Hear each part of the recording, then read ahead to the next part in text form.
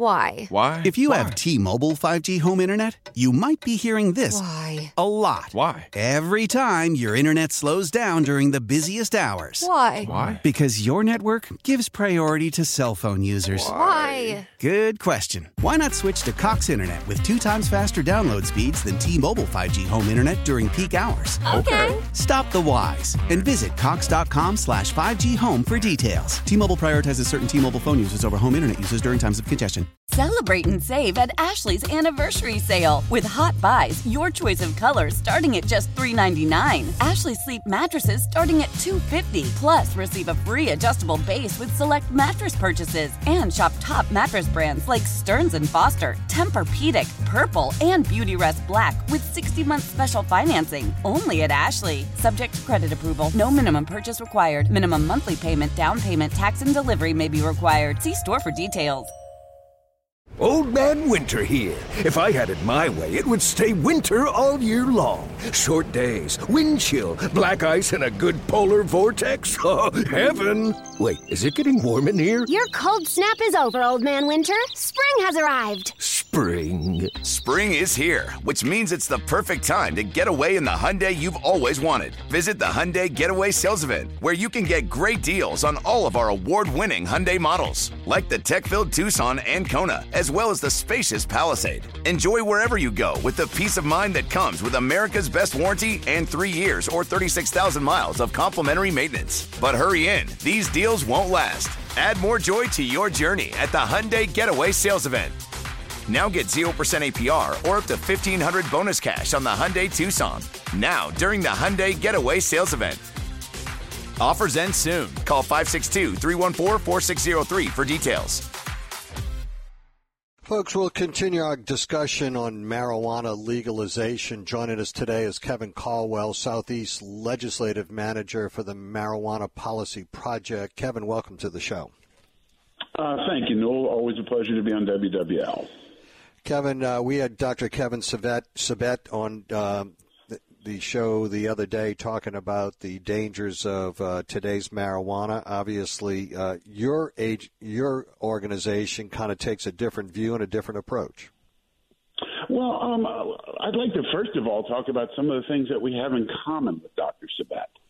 And, he had a very nuanced view of the Controlled Substances Act. I very much appreciated and enjoyed listening to that. And it's right. It was a major improvement over the Boggs laws that were in effect before that, which led to the Supreme Court overturning cannabis prohibition in late 1969. That case was Leary versus United States of America. And I respect where smart approaches to marijuana comes from wanting to keep cannabis out of the hands of children. Now, that is where we kind of veer off on the best methodology to do that. And I think that we can agree that the current prohibition model has been an utter failure in keeping cannabis out of the hands of children. The Marijuana Policy Project believes that a tightly regulated marketplace would be a much more effective method of keeping cannabis out of the hands of people under 21. And CDC studies have shown that in legalization states, not only does underage cannabis use not increase, but that there is a slight decrease. So, there's many things, many nuances to these policies. Oh, I'm sorry. I'm going to have to disagree with you there because I looked at some of the most recent stuff that was released by the Colorado health officials, and they say to the contrary of what's happening with underage use in Colorado. Okay. Well, we have. Have you looked at those? Have you looked at those recent studies? Have you? Yes. Have you looked at that most recent data out of Colorado? And there's similar data out of Washington State as well. Well, the CDC has particularly modeled the fact that youth usage decreased after legalization, but I am not familiar with the study that you are referencing, sir. Okay. Just curious, but go ahead.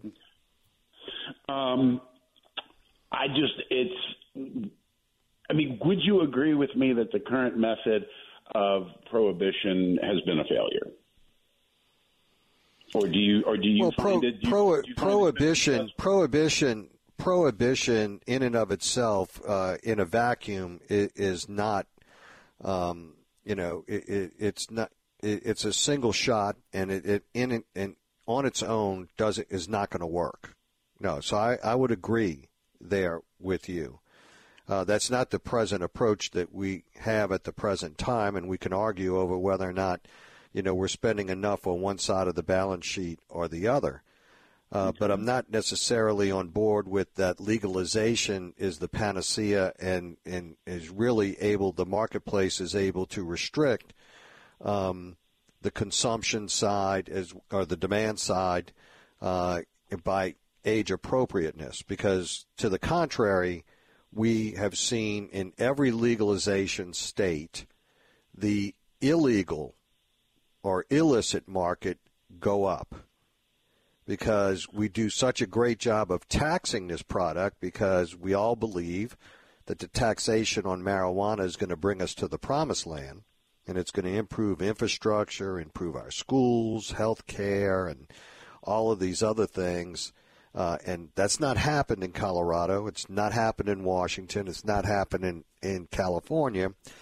And, in fact, in each one of the legalization states that have been there for at least 3 to 5 years have had more counties come off of legalizing marijuana in their county as opposed to counties coming on and voting to opt in, because you know that these states, for the most part, are opt-in or opt-out states. So in Colorado, more than half the counties, it's not legal to cultivate and sell. I would like to.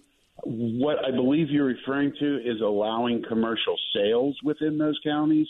Personal possession in those counties is still very much legal. It's just the sale. Sure, it's the sale. And Dr. Sabet mentioned last week about. Well, the important thing about that. Wait 1 second, though, Kevin. I don't want to get sidetracked here, but the important thing about that is you said the market. So I was assuming you were talking about retail sales, not personal possession. I apologize. There's many different approaches you can have towards legalization. The failure of the federal government to substantially change their cannabis policies has led to the way that we've created this patchwork of state to state regulation. We're now up to 24 states, including very conservative states: Missouri, Ohio, Montana, Alaska. All these states have legalized cannabis over the last decade. But I mean, for example, today, but we're still talking about how we have done things so far in the United States. I would like to congratulate the country of Germany, which ended their prohibition today. The Bundestag, I believe is how you pronounce their parliament, passed that today. They are taking a different approach than we are. The Canadians have taken a different approach than we have. But we're now in a situation where over half the people in the United States, 24 states, have legalized the regulation and possession of cannabis. And so at a certain point, the federal government is going to have to move on this. And particularly when we look at conservative values, the 10th Amendment and, the states are the laboratories of democracy. And we look at the States Act that was just reintroduced, and that was by Representative David Joyce Republican out of Ohio, Nancy Mace out of South Carolina. There really is a lot of conservative movement on changing federal cannabis policy and allowing states to pursue the methodology or how they want to go about with dealing with this. And I wholeheartedly respect that. I respect, Speaker Johnson has written quite a lot about what he considers his 7 core principles of conservatism. And that's individual freedom, limited government, rule of law, peace through strength, fiscal responsibility, free markets, and human dignity. And it is very hard for me. But you would agree that amongst those principles that there is potentially conflict, right? So historically in this country, you would agree that marijuana is a drug. Can we agree on that? It is a psychoactive substance, so yes, I will concur with that assessment. I mean, you would also agree that in this country we establish. You would also agree tobacco and alcohol as drugs. So yes, on that, yes, I can concur. But you would also agree that drugs, in this country have been governed by rules as established by the Food and Drug Administration. So right now what we have is a conflict between states' rights and passages of what is going to be the commercialization of this drug that circumvents a process that all other drugs have had to go through in proving themselves as it relates to the danger and the threat to the general public through the FDA, but not this drug. And well, so I often ask folks, why is that? Why should we treat marijuana differently? Is tobacco and alcohol going through the same process that you're recommending? And those are very much recognized as drugs. Well, those are not those are not new onset substances. Those are substances that have been legalized, and have embedded in the culture of this country from 100 years ago. And, cannabis has been a part of culture in the greater New Orleans area for over 100 years as well. Yeah, but it wasn't legalized. And, it was not illegalized until the 1920s. Exactly. I just said 100 years, right? So, okay. I mean, the reality here, though, is that we're trying to circumvent a process that's been applied to all others. Now, many of the folks that believe what you believe that cocaine and heroin and fentanyl and cartenofil and the rest of these substances should not have to go through this process either, and that they should be able to avail themselves of those substances when and how they want. So if you go to that extreme of what people want to consider, their personal freedoms and liberties that they have. But unfortunately, in this constitutional republic, to that way of thinking, that's not how we govern ourselves. No, so I would just like to clarify that myself nor my organization has ever. I didn't say you. I did not say you, because I know to the contrary that y'all don't take that position. But I said there are those that do. So I get what you're saying, but part of the issue here is, and when we quote these countries, what's the limit of THC that's been approved in Germany? In Germany, obviously Europe has a different approach towards adulthood. So under the law that would approve today, people 18 to 21 could only get cannabis that is capped at 10%. There is no potency cap for cannabis in its raw form for people over 21. But with the way that this bill, as I have read it, states is that if you would want concentrates, like, for example, in the form of vape pens or things like that, that you would still have to get those through the medical program. So what they've legalized is the personal growing, and including social clubs. In other words, so you may have 15 or 25 people that grow their cannabis together. But yes or no, the potency caps are just for people from 18 to 21. But is there a prohibition on genetically altering cannabis? Because I know that was a consideration. I do not believe that was accepted, and I don't think they could actually come to agreement on what was genetically modified, because the same way that if you're dealing with, say, tulips, for example, you may want to crossbreed two different versions of tulips to create a special kind of tulip. Could that be construed as genetic modification?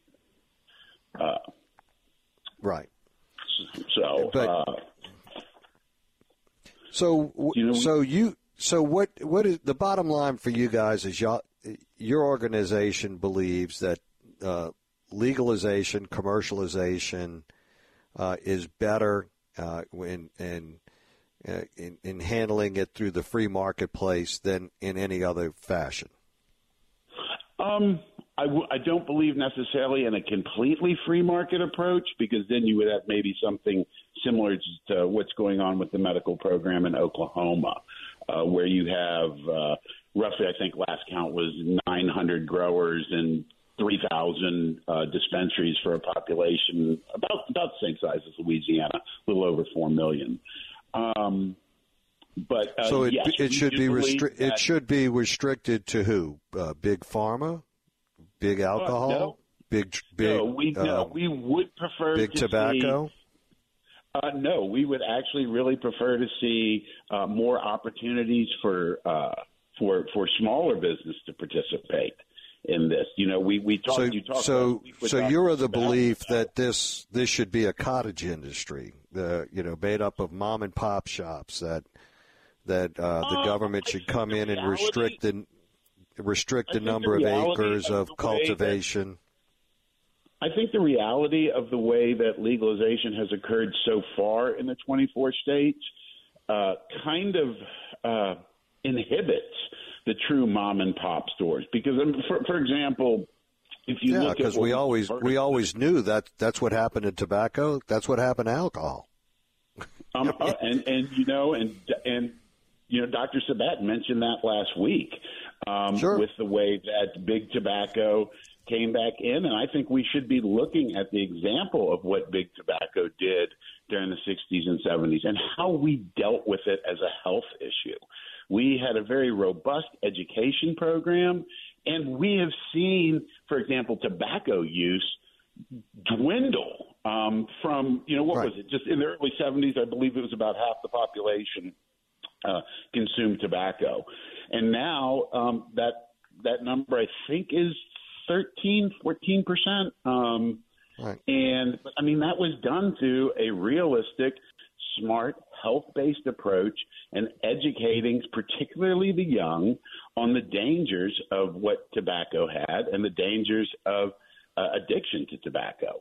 And so that is a success story of how a health-based approach towards regulating a product that, yes, does have downsides to it. What concerns do you have about this? Say that there's no downside to cannabis. I just believe that through a regulated marketplace, we can better deal with the societal costs with that. And under the current system that we're doing, we still are seeing, like, for example, the government estimates that basically 12.8% of adults over 21 in Louisiana have consumed a cannabis product in the last month.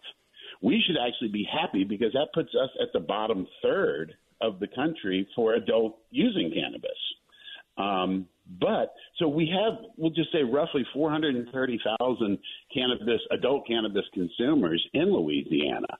So whatever societal costs that cannabis use is creating for our community, we are already incurring those costs.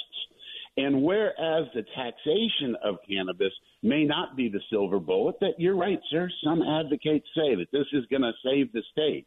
No, but what it could do is help the state recoup some of the costs that it's already incurring for this product being used widely in our community already. But many folks believe we don't even break even, so why take the risk? Well, sir, we're already incurring those costs. So you're of the mindset. Are you of the mindset that legalization would not increase the number of consumers? I don't know. I think we've seen in other states a small bump, but no, sir, I don't think. I mean, for example, if Louisiana was to ever adopt an adult use program, it would undoubtedly still allow businesses to make their own decisions on whether or not their employees could consume. And when we look at the number of safety-sensitive positions in our state, I think there's still a lot of people that would not be able to consume. But you mean consume while at work? Well, the sad thing is that you could consume on Saturday, and you would still test positive via a urinalysis 28 days later. Yeah, so, I agree. I mean, and that's part of the challenge. We have never advocated. That's also part of the challenge of being, work. Under the influence of the drug while driving. I mean, it's a big challenge. It's different than alcohol, and tobacco.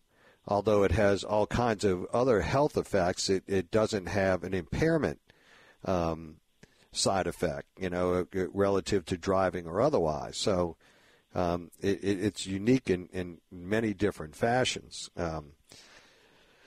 Kevin, I will have you on again because there's so much to talk about on this issue. Sure. And I always appreciate your approach, and I always appreciate the discussion with you guys. And I just wanted the listening audience to know that you did reach out to me after I had Dr. Kevin Sabet on and made sure that I gave you the opportunity to come on as well. And this conversation will continue. I suspect, Kevin, do you know whether or not someone's going to be introducing a bill this legislative session to legalize again? Yes. Representative Candace Newell has already put in HB 54 right. for regulating the adult use. But, sir, thank you for the opportunity for having me on. I always appreciate being on WWL, and I appreciate you giving me the time in response to Dr. Sabet. It's very much appreciated, sir. Anytime, my friend. Kevin Caldwell, Southeast Legislative Manager, Marijuana Policy Project. We will be right back, folks. Stay with us. How powerful is Cox Internet? Powerful enough to let your band members in Vegas, Phoenix, and Rhode Island jam like you're all in the same garage. Get Cox Internet powered by fiber with America's fastest download speeds. It's internet built for tomorrow, today. Cox, always building better. Cox Internet is connected to the premises via coaxial connection. Speeds vary and are not guaranteed. Cox terms and other restrictions may apply. Analysis by Ookla of Speed Test Intelligence Data. Fixed median download speeds. US Q3 2023. Old Man Winter here. If I had it my way, it would stay winter all year long. Short days, wind chill, black ice, and a good polar vortex. Oh, heaven. Wait, is it getting warm in here? Your cold snap is over, Old Man Winter. Spring has arrived. Spring. Spring is here, which means it's the perfect time to get away in the Hyundai you've always wanted. Visit the Hyundai Getaway Sales Event, where you can get great deals on all of our award-winning Hyundai models, like the tech-filled Tucson and Kona, as well as the spacious Palisade. Enjoy wherever you go with the peace of mind that comes with America's best warranty and 3 years or 36,000 miles of complimentary maintenance. But hurry in, these deals won't last. Add more joy to your journey at the Hyundai Getaway Sales Event. Now get 0% APR or up to $1,500 bonus cash on the Hyundai Tucson. Now, during the Hyundai Getaway Sales Event. Offers end soon. Call 562-314-4603 for details. Welcome back, folks. We're joined by Jim LaCour, Louisiana Department of Wildlife and Fisheries State Wildlife Veterinarian. We're talking about feral hogs. We moved from marijuana to feral hogs now, Jim. Well, if you get a good appetite, you'll have some pork to eat then, right? There you go. Currently, estimates are in excess of 700,000 feral hogs throughout the state of Louisiana, and they are found in all 64 parishes. How would you describe where we are? Is this a crisis? Where are we? Well, this is similar to, putting a frog in a pan of water and turning on the fire. We're all getting used to it. It doesn't make it any easier. There are a lot of people suffering from it. Farmers, of course, are taking a huge impact. The LSU Ag Center did a study in 2022, and estimated Louisiana row crop farmers are losing $91 million a year to feral hog damage. Of course, you have landscaping that's torn up, golf courses, cemeteries, other municipal areas that are torn up, as well as just private property. And of course, it costs money to fix the damage from these hogs. So everybody's suffering from them. And there has been kind of a transition, right? I mean, the genetics of these hogs are changing. I mean, I've read some articles in some states they're talking about like super hogs. I mean, it's what's going on here? Yeah, there was a popular press article about pigs in Canada and crossing the borders, and it's a little bit different. So we have hogs that are sort of an amalgamation. They are hogs, some that have been free living, for many generations. There are escaped or released domestic pigs. Back in the day, it was commonplace to mark your pigs, you notch their ears and turn them out. The old saying was root hog or die. And they went and made a living, and you kept feeding them a little, and you'd harvest a pig or sell one to the stockyard if you needed some money. Well, some of those just left and merged with these other wild hogs. And then you have a whole different beast, the Russian or Eurasian wild boar, which is a completely different breed. It's still Sus scrofa, the same genus and species. It's just a different look of hog. They've got long noses, silver-tipped hair, and they get bigger and are more aggressive. And those were actually brought to North America mostly for pen hog hunts. So they put them in the pens, and, of course, pigs escape from pens. And so what we're left with is a kind of a crossbred wild pig that has some domestic pig in it, some wild boar in it, and some just free-ranging hog in it. So they're omnivores. They eat anything that has a calorie in it. They are made to survive. They're in the coldest of environments. They are in the deserts. They're in marshes. They're in upland habitat. They can make a living anywhere, and they have a very high reproductive rate as well. So that makes them just the ultimate large mammal nuisance animal, basically. Talk to us about the reproductive rate. How challenging is that? It's very challenging, and that's actually the problematic aspect of them. If you look at a deer, they have a fawn or two a year. These pigs start breeding, some of them even before 6 months of age, but generally 6 to 8 months of age. They average 6 piglets per litter. And as they say, of those 6 piglets, 8 of them survive. So they do very well with reproduction. They can have two litters per year. And certainly older sows may have many, many more piglets. We've seen up to 15 piglets in a sow. So they are quite capable of exponential reproduction, and that's what makes control efforts so difficult. Statisticians have crunched the numbers and said in a population, you basically need to remove around 70-75% of the hogs annually to keep the same number. So if you have 100 pigs on your property, you need to remove 70 or 75 of them to have 100 pigs next year because of the high reproductive rate. So our control efforts, people hunting them, shooting them, trapping them, are necessary. But, as I tell people, it's sort of like bailing a boat with a hole in it. You have to do it, otherwise you sink, but you're really never getting anywhere. How similar is this to the challenge that we had with nutria? Well, it's similar but different. The nutria and the feral hogs are both invasive species. Neither one is native to North America. So DeSoto brought the first pigs here when he came exploring, and that's where our problem started. Nutria, of course, were brought up from Central and South America. The big difference there and where we see that is when you start talking about bounties and things like that. Nutria have no domestic alternative feral hogs, or wild pigs if you prefer, have a domestic counterpart that has all the same body parts of the same genus and species. The pretty floppy-eared pink pig you see at the fair is the same genus and species. So if you have tail bounties, for instance, and that's been tried, people turned in domestic pig tails for bounties. And so that is somewhat problematic. We also have commercial production of domestic pigs, obviously. Everybody likes their pork, their bacon, and their tenderloins and what have you. So we have a lot of disease worry about diseases that have been eradicated in domestic pigs being reintroduced by feral hogs, which have all of these diseases still. Yeah, in fact, I just got a text, hogs can make a living off a concrete pasture.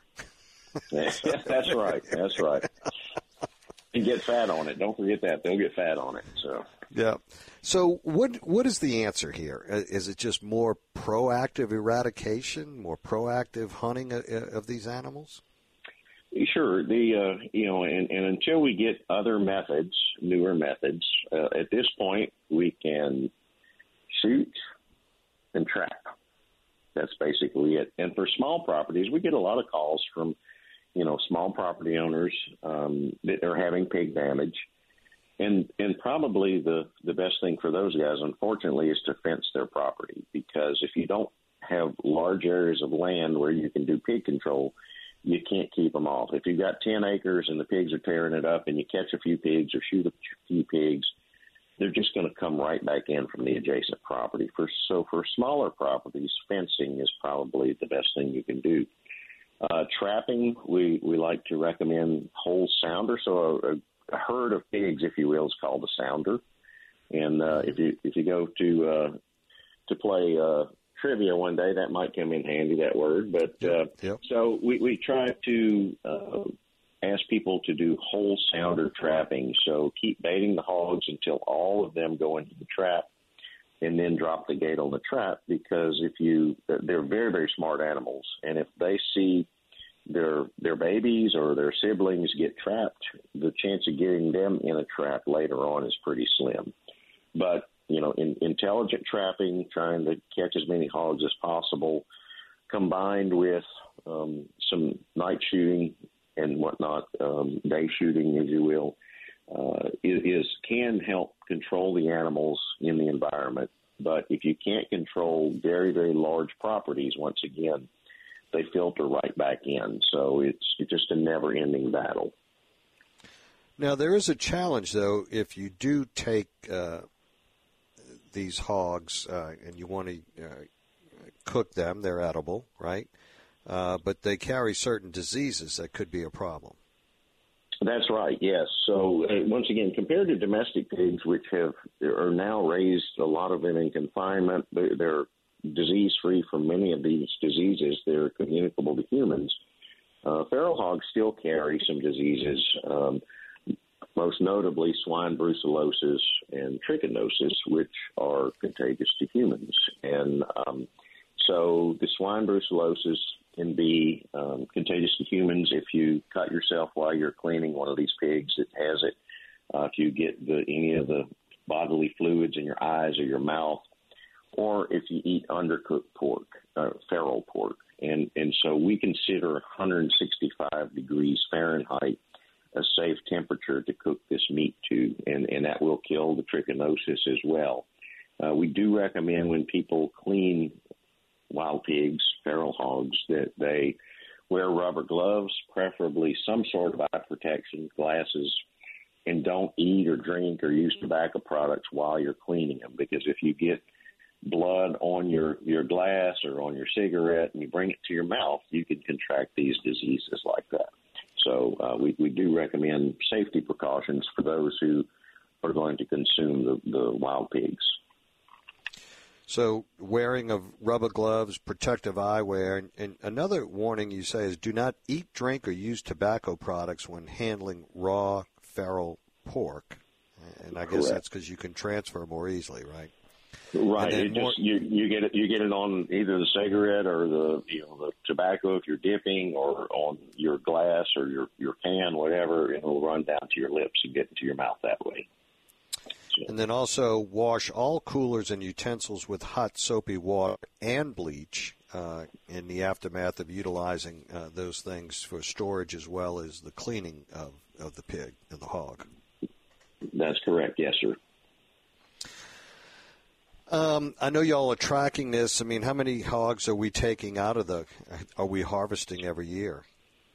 Last year, we got the hunters now harvested 393,000 according to our survey. We have a hunter harvest survey that's been in place since the 70s. The feral hogs were added to that survey back in the early 2000s. And we see we're averaging somewhere around there these days. The first year of COVID, actually, the survey showed that hunters killed 650,000 hogs. And, of course, people were not at work. They were at their camps. They had time, and that it resulted in an increase. Looking for something to do. Yeah. Right. And actually, our numbers now, our estimate of population is based on the harvest. And so now with these newer numbers, we're thinking our population is actually closer to 1 million hogs in the state. Wow. So, and the hog harvest is far exceeding whitetail deer harvest these days. So, yeah, there's plenty of them out there still. Well, we'll check in with you periodically to see where we are. It's fun to go shoot hogs. I do it every year. They're getting smarter and smarter, though. You don't see them. I guess you got to get it at nighttime. I don't see them as much during the day as I once did. Right. Well, they are very smart animals, and when they have pressure, they will go nocturnal very rapidly. So. Yeah, absolutely. Well, thank you so much for joining us. Truly appreciate it. Jim LaCour, Louisiana Department of Wildlife and Fisheries State Wildlife Veterinarian. We'll be right back, folks. 504-260-1870 on the Oakland Heart Jewelers Talk and Text line. Stay with us. Celebrate and save at Ashley's Anniversary Sale. With Hot Buys, your choice of colors starting at just $3.99. Ashley Sleep mattresses starting at $2.50. Plus, receive a free adjustable base with select mattress purchases. And shop top mattress brands like Stearns & Foster, Tempur-Pedic, Purple, and Beautyrest Black with 60-month special financing. Only at Ashley. Subject to credit approval. No minimum purchase required. Minimum monthly payment, down payment, tax, and delivery may be required. See store for details. So the concealed handgun, concealed carry bill is moving to the House now. Lawsuits have been filed that they're not giving opponents to some of the bills enough time to be able to opine as to their feelings on some of the bills that are going through. This is very much becoming a little bit of a circus of what's going on in the legislature right now. People are frustrated. And it all goes, I think, to respect for the opposing point of view and opinion and how you go about handling this. It's why a lot of folks said that these measures would have been better considered in a regular session as opposed to a special session. You don't have all the extraordinary time constraints that you have like you do with a special session, although this one is actually a fairly long session in moving these bills through.